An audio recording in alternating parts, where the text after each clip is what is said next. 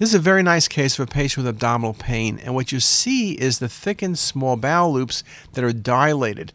And again, you're thinking about obstruction. Could it be tumor? Can it be bands, adhesions? What's going on in this patient with abdominal pain?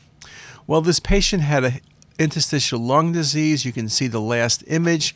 This patient had scleroderma. And in patients with scleroderma, small bowel dilatation is very common. These patients get dysmotility disorders, and this was a classic example of scleroderma with small bowel involvement.